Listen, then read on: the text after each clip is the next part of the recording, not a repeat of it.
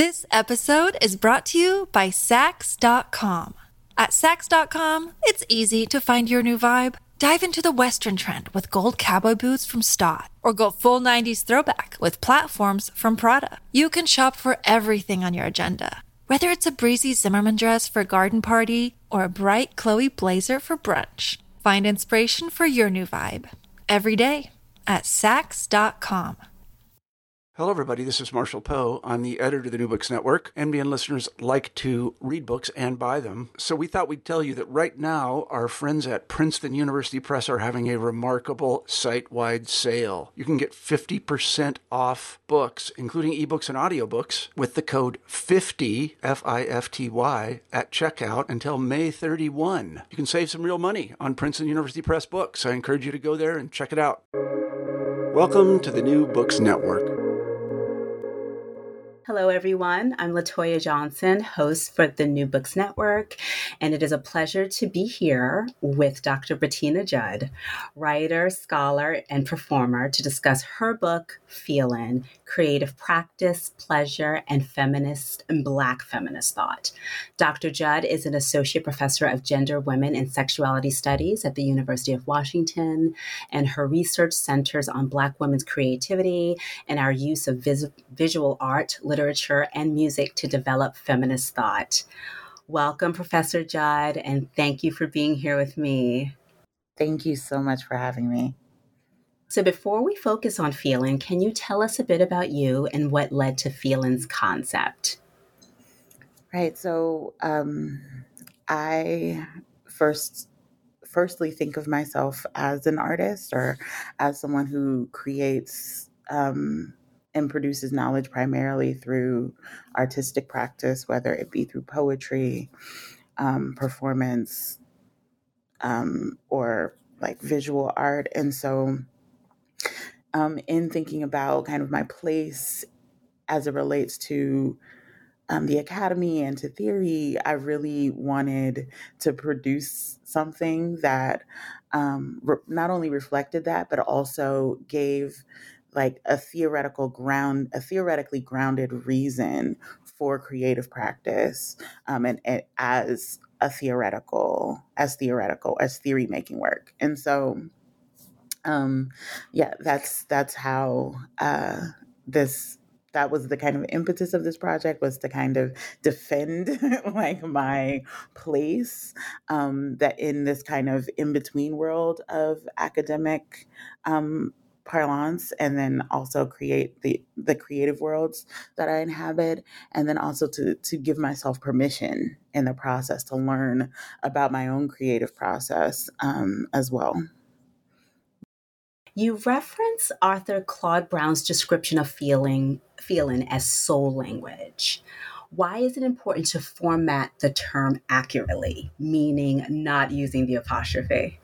Right. Yeah. No. That apostrophe, right, as we know, is this way of marking a kind of incompletion or truncation, right? Whereas, like, I'd like us to think about the uses of Black language in describing this theoretical concept as already whole, as completely thought out, and as non-derivative of something else, right? Like, although we are using this language that is definitely based in the colonial imperialistic relationship with the English language, how we come to the language and how we shape our own language is complete, right? And so marking that by not using the apostrophe to kind of signal that, oh, there should be a G here is really what my kind of intention was in doing that.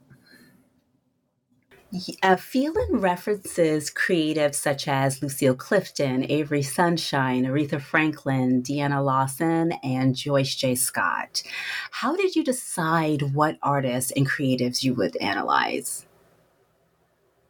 In some ways, it was my encounter with work and what that encounter kind of signaled to me that revealed the various affective registers feelings that I kind of explore. So, for instance, Joyce Scott came up.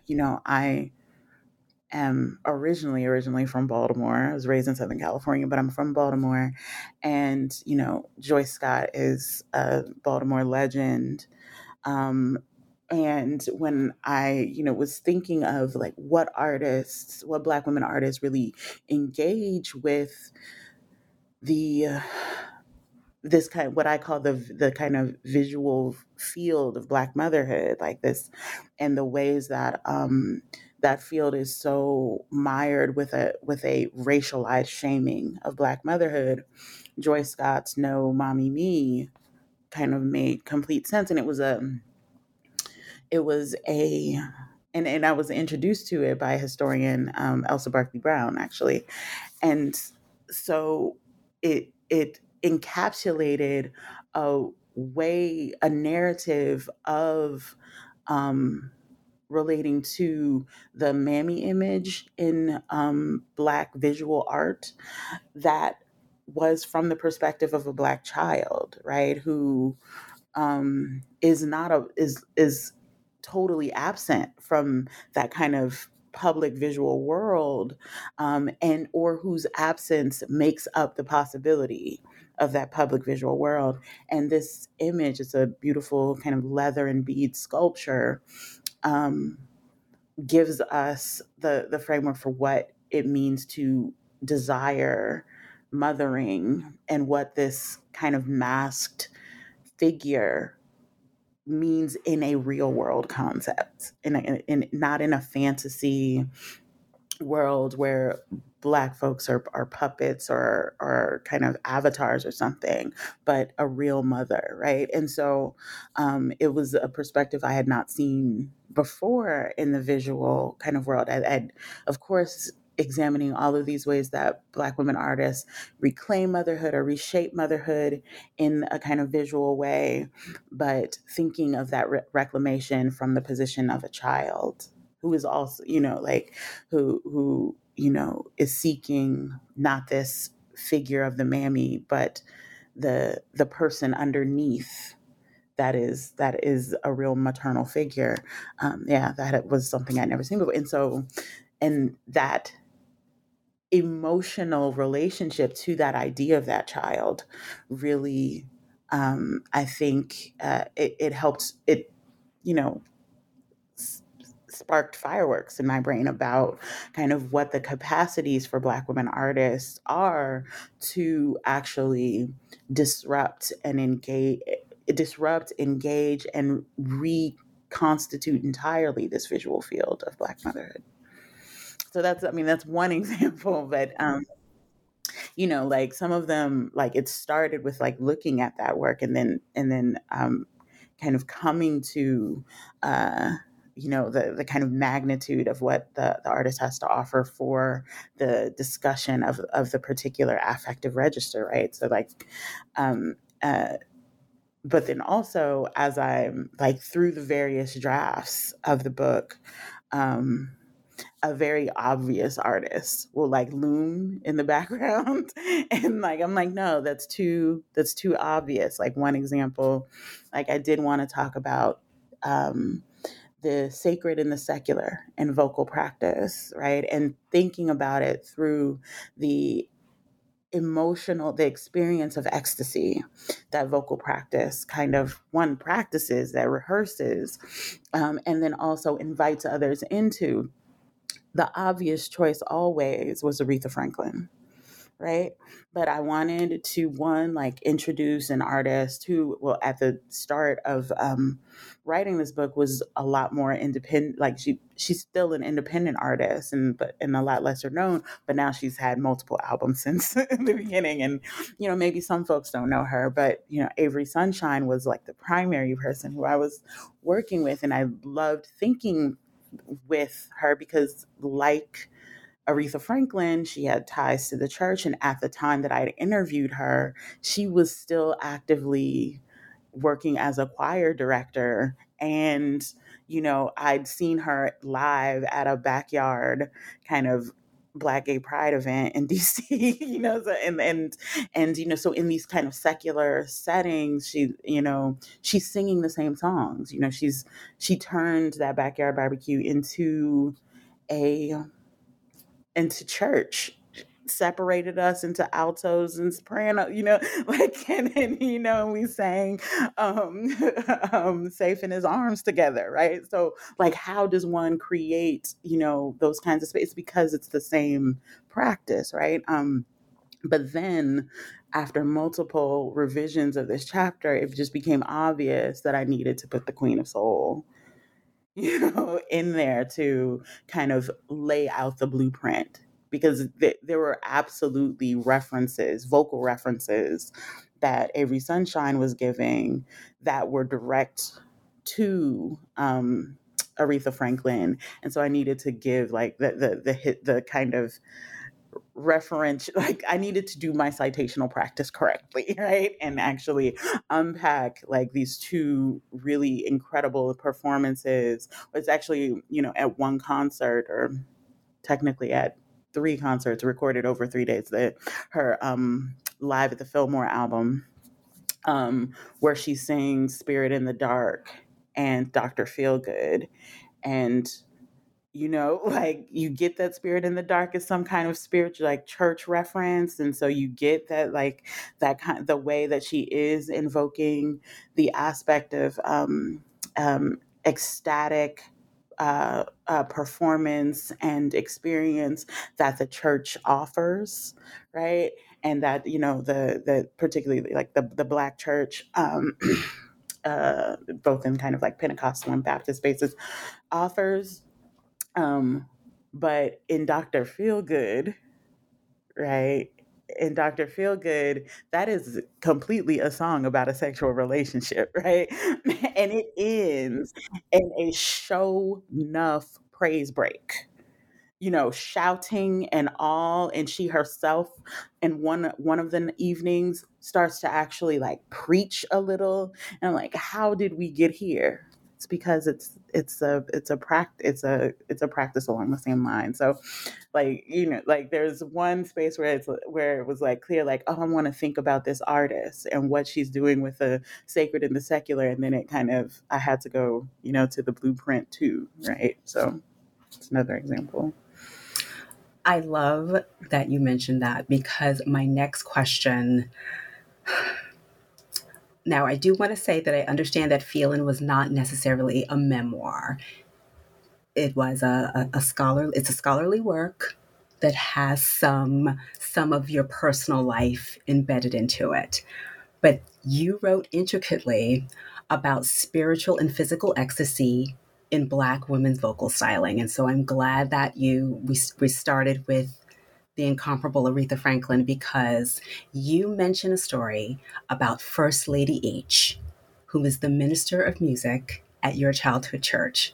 Oh my goodness, yes. And First Lady H taught you how to growl while singing. And I felt that was a very important note to make, that this Black woman was teaching this little Black girl how to use her voice and how important that is in our community. Can we talk about that for a moment? Like, did you know what you were doing? Did you know what First Lady H was trying to attempt to do? I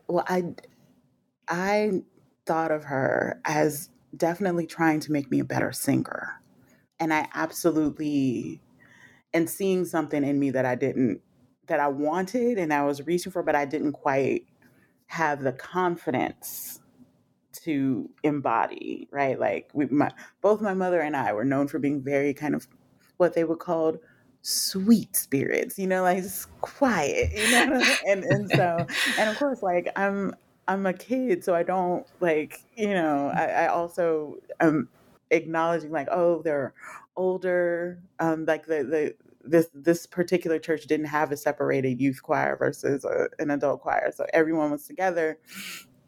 And so this was something that older women, this was the work of that full-throated voice was the work of older women. But I just so admired, and I still do admired this First Lady, who was also the minister of music. And so the way that we did this song, Long as I Got King Jesus, right? And of course, starts off, I've been lied on, right? And, cheated, talked about, mistreated, it goes, it's all of these things. And I'm like, how old am I? Like 15? Like, like, are all these things, happening to me? Like, I'm not accessing that. And so she told me to access that. And it was, of course, a childhood thing that I accessed. It was a little girl that had lied on me in the 3rd grade, and I had never told anybody about this.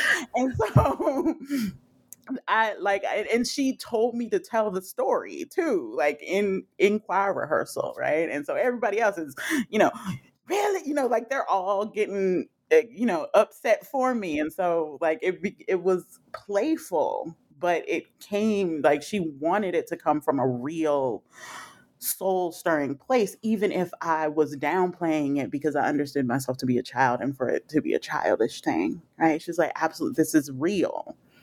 Make it real and make it plain in this space. This is a space where you can let it out.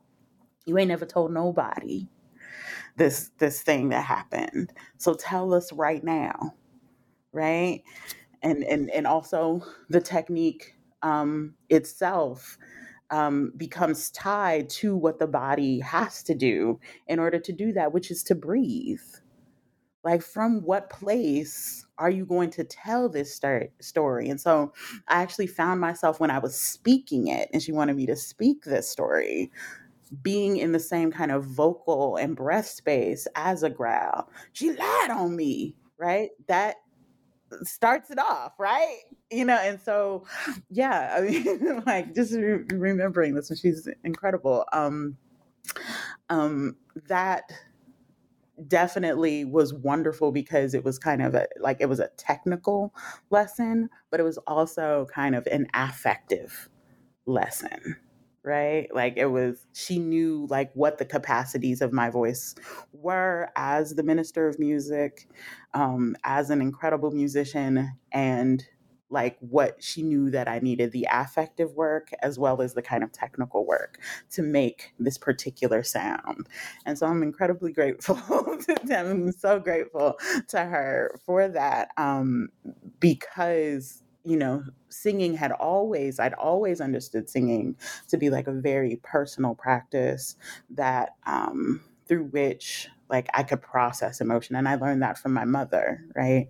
But my mother has a completely different vocal style than me. And so to like access it in this other way was, it was really great. And it helped me to understand like, what I've come to have a kind of obsession with in producing this book is kind of what are the ways that the kind of the somatic ways that Black women's creative practice is also kind of a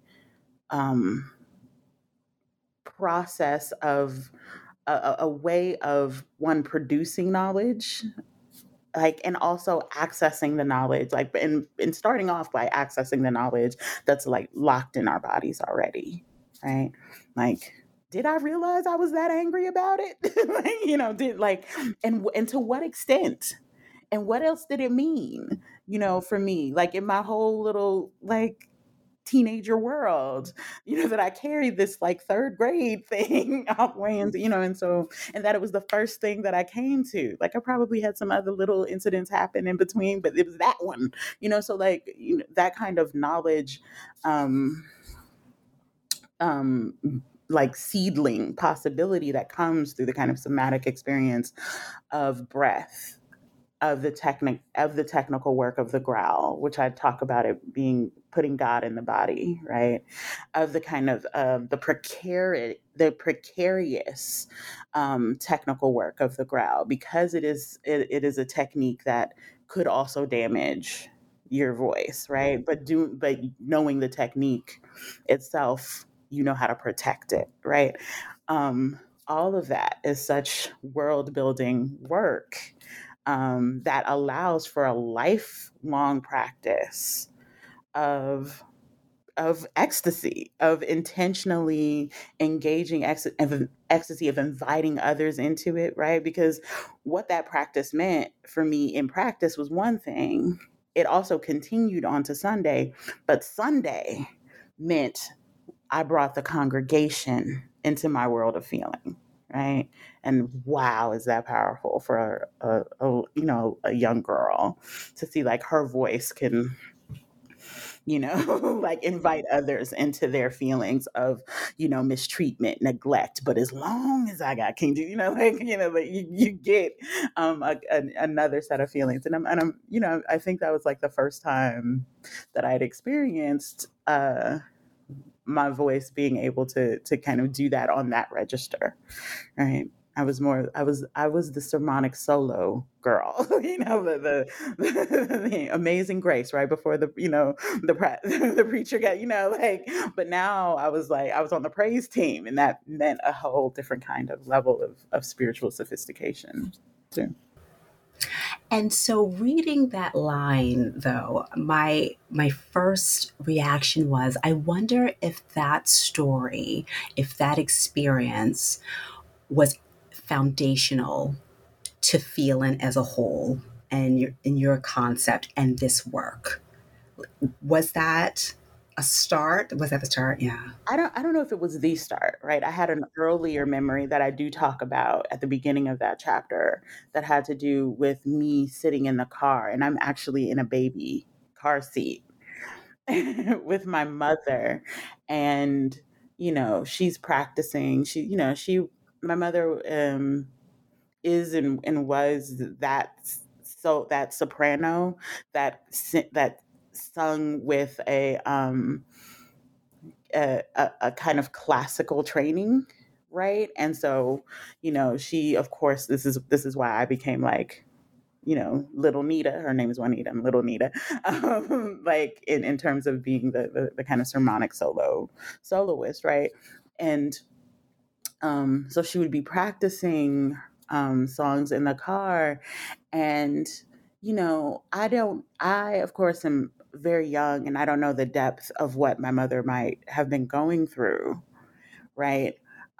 She, at the time that I was really young, was a single mom, and she would come home from work and play the piano and sing. She would be in the car, and the car was just sound.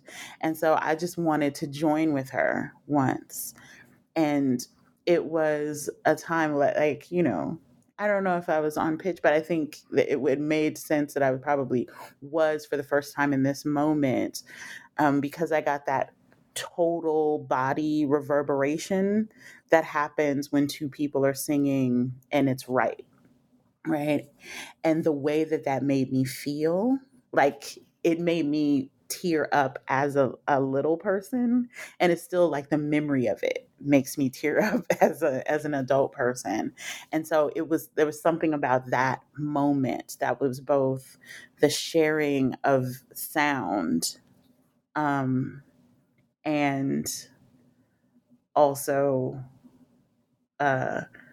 space and feeling that was really foundation. I think that's my first memory in the car, and experiencing that kind of special kind of full body sound that happens when you're singing with someone who and you are kind of on the same pitch and the same key, um and it made like little me tear up, right? And so I think that's the kind of core first memory, because didn't I wanted to understand what that was unlocking, and I also wanted it to happen all the time, right? Like I was just like, I kind of love this thing. I love that I'm like both hearing and making sound and like tasting it. It was like a completely like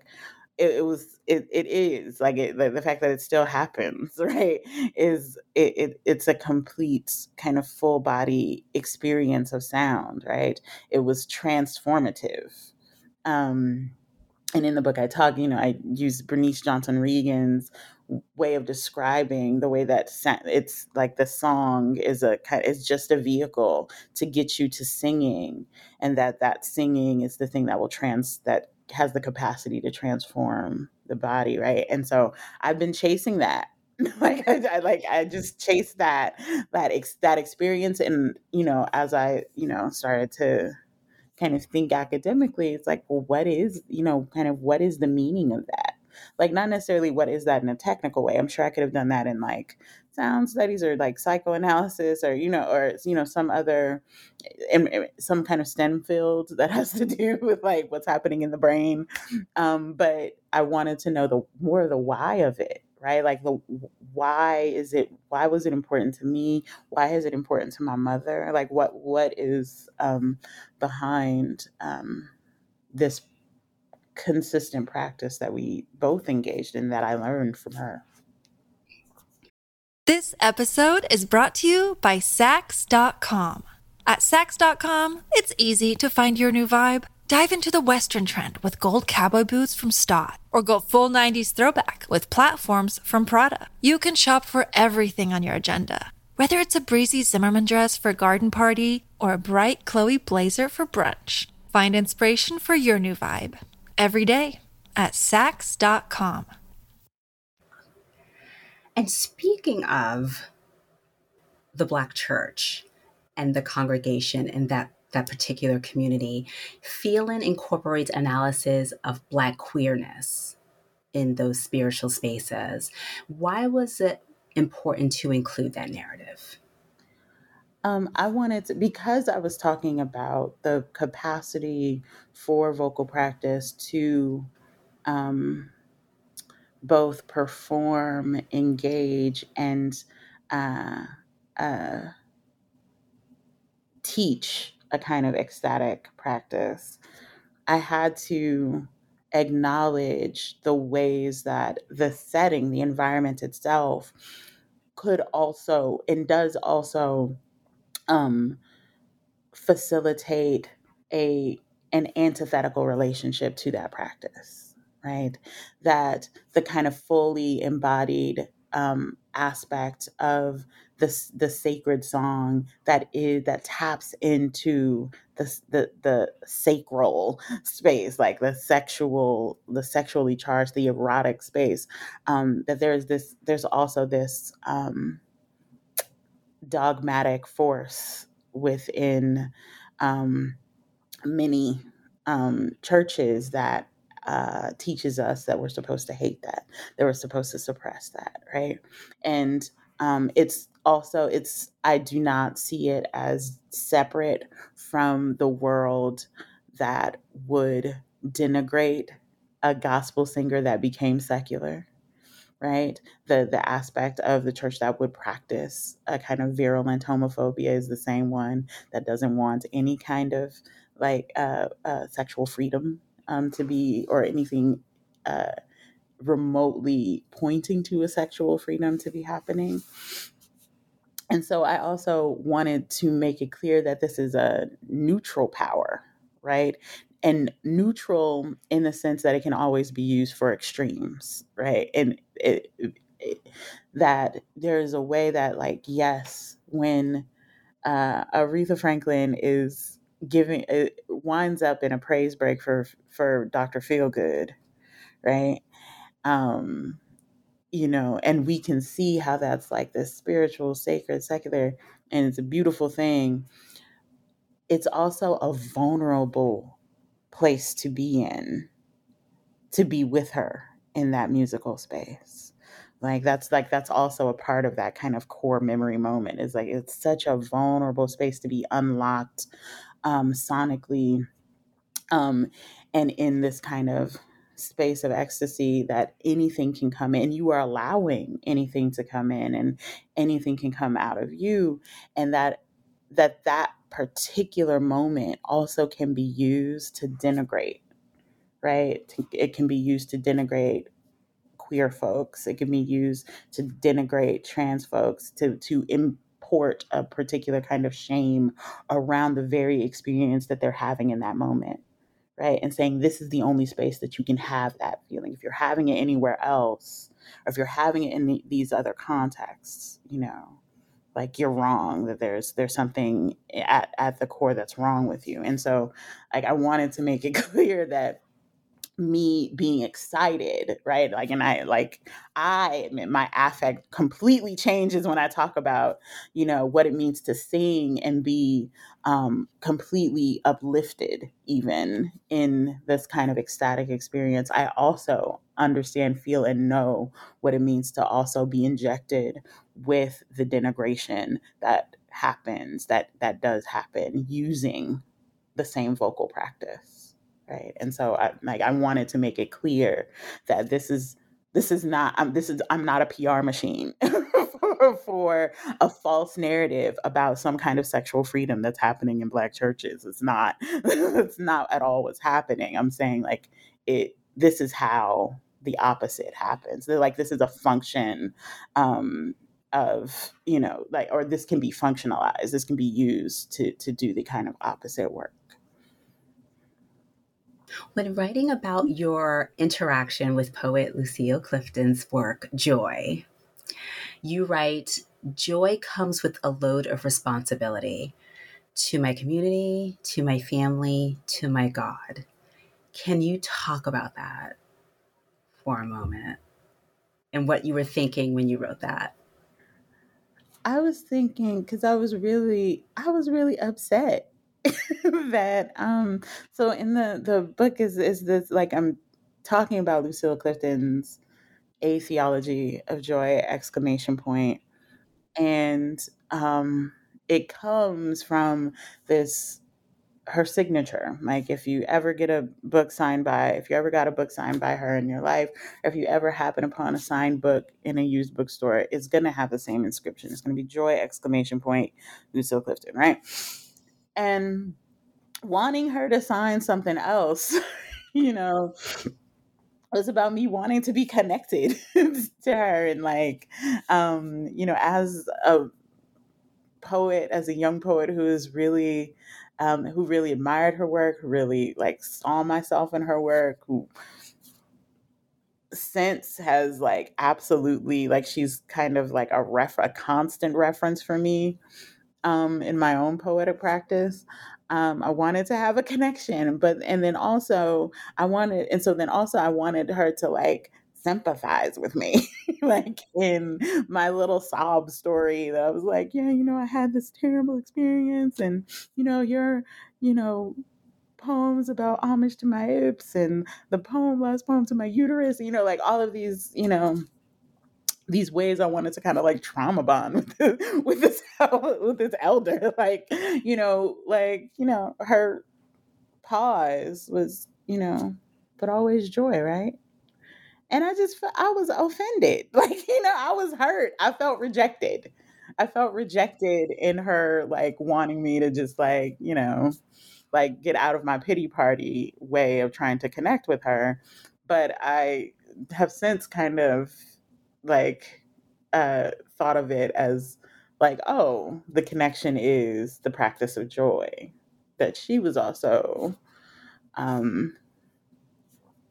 invested in, like, and she talks about she doesn't talk about her life as being some kind of like beautiful, joyous thing, or that she herself is in a constant state of joy. She often talked about kind of wrestling with sadness, kind of wrestling with what like we might even call depression, or like with dark stories and traumas, and but this reverberation of joy, I think she was also offering me as a teacher of poetry, right? Like, your poem, like, very quite literally, your poetry isn't going to be of interest if it's on the note, if it's not at all seeking this greater thing called joy exclamation point. And so yeah, that like, I wrote it initially as a reflection at a memorial for her at the Enoch Pratt Library in Baltimore. And it was interesting that so many of us had a kind of story about the joy exclamation point signature. And so it was initially written, that little passage was initially written as a kind of, mourning space for her, just a few months after she'd passed away. But it, was also a reflection of a kind of great lesson in poetry writing, and in living, that she was offering all of us in a signature. And I just want to transition just a little bit to a topic that it's near and dear to me. I love this topic because you write, anger tells us that there is more to know, and its ability to do so because it is an aspect of human experience for which Black women are uniquely silenced. Why was it important to discuss Black women's anger and channeling it creatively? I know, listen, talking about anger gets me excited. I can't even speak. I love it. I love talking about Black women and anger. Yeah, I mean, like, what's interesting is it wasn't on my, like, again, is another one of those moments with the book that I wasn't invested in thinking about anger.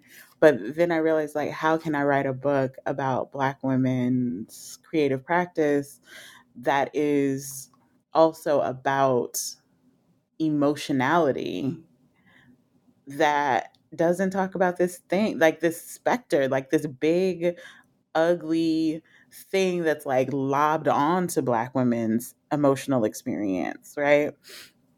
And I think I was definitely avoiding it because I was like, well, we're more than our anger, and but I needed to step back and like actually think about the ways that, what I'm really arguing in the book for is a kind of what I call a sedulous a deep engagement with, um, Black women's creative work that focuses on the emotional, that focuses on feeling, right? And so, um, anger, it was important to engage with because it is something that is so, um, totalizing about, in terms of the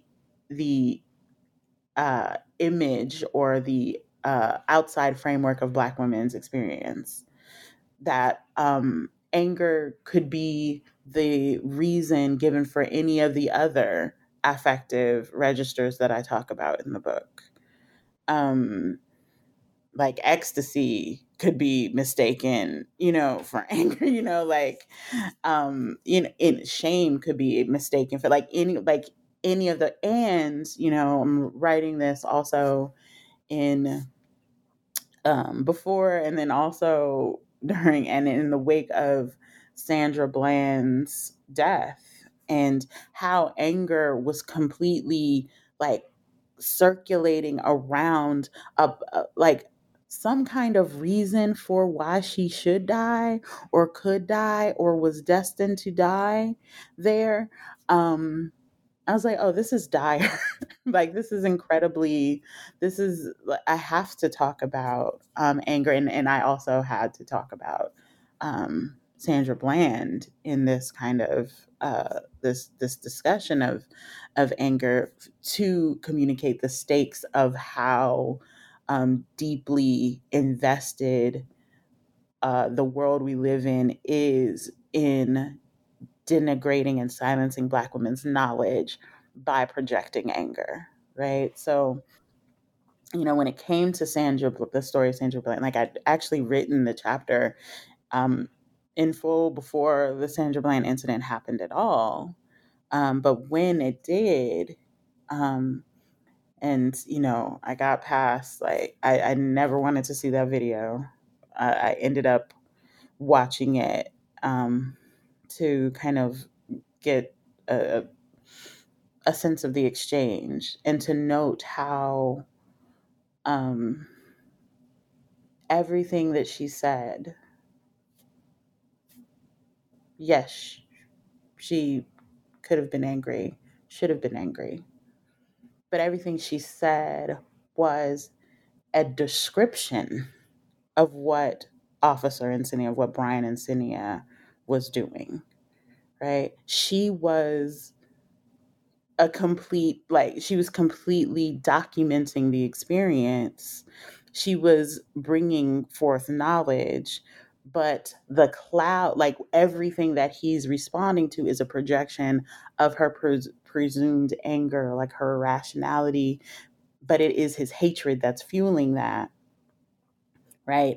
And then it becomes the story of her, um, of this particular encounter. There's, pundits talking about her being belligerent or her being arrogant, her being angry, and really, like, I was blown by this, because when you do look at and you hear and you read the transcript of the encounter, she is describing what is happening.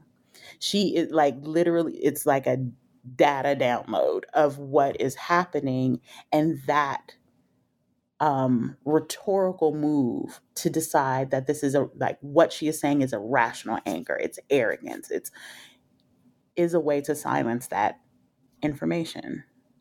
It was just the fact that she was just giving information, right?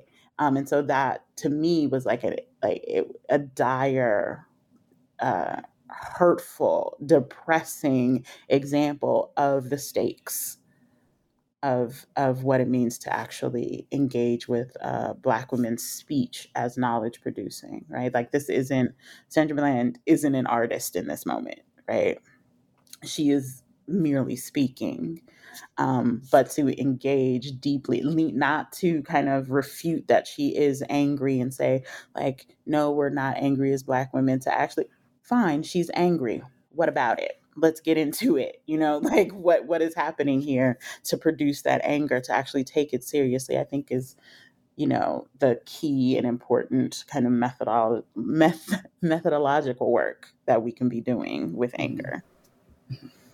And I did love that kind of like ends the book in a way, because it's like, can we focus on this for a moment that Black women do have reasons to be angry. We're just not angry. We didn't grow out of the ground with this emotion. And so, yeah. Mm-hmm. Be like irrational or unimportant, And that it comes from somewhere. And can we start asking where it's coming from? Where it's coming from, exactly. And getting into the contours of what it means to be a Black woman who knows all of those things, like knows the way that anger is projected, and is so very much also actively controlling the pathways by which they are communicating in order to kind of quell that. Because Sandra Bland could have been a whole lot, like, visibly angry, like much more visibly angry. Like, and I think we all, and of course I'm citing these studies where, in that chapter, where researchers, or these researchers are finding that Black women actually, as like, particularly in professional settings, often quell their anger, and, like, often kind of repress their anger, and that is a practice that one is also detrimental to our health. But then it also becomes an art form, in terms of our ways of expressing knowledge, right? Dr. Judd, this has been wonderful. Thank you so much. Thank you so for much. talking for talking about Feelin. Feelin is in bookstores now, so go on out. It's really good. It's really good reading. Go and get it. Thank you. Sure.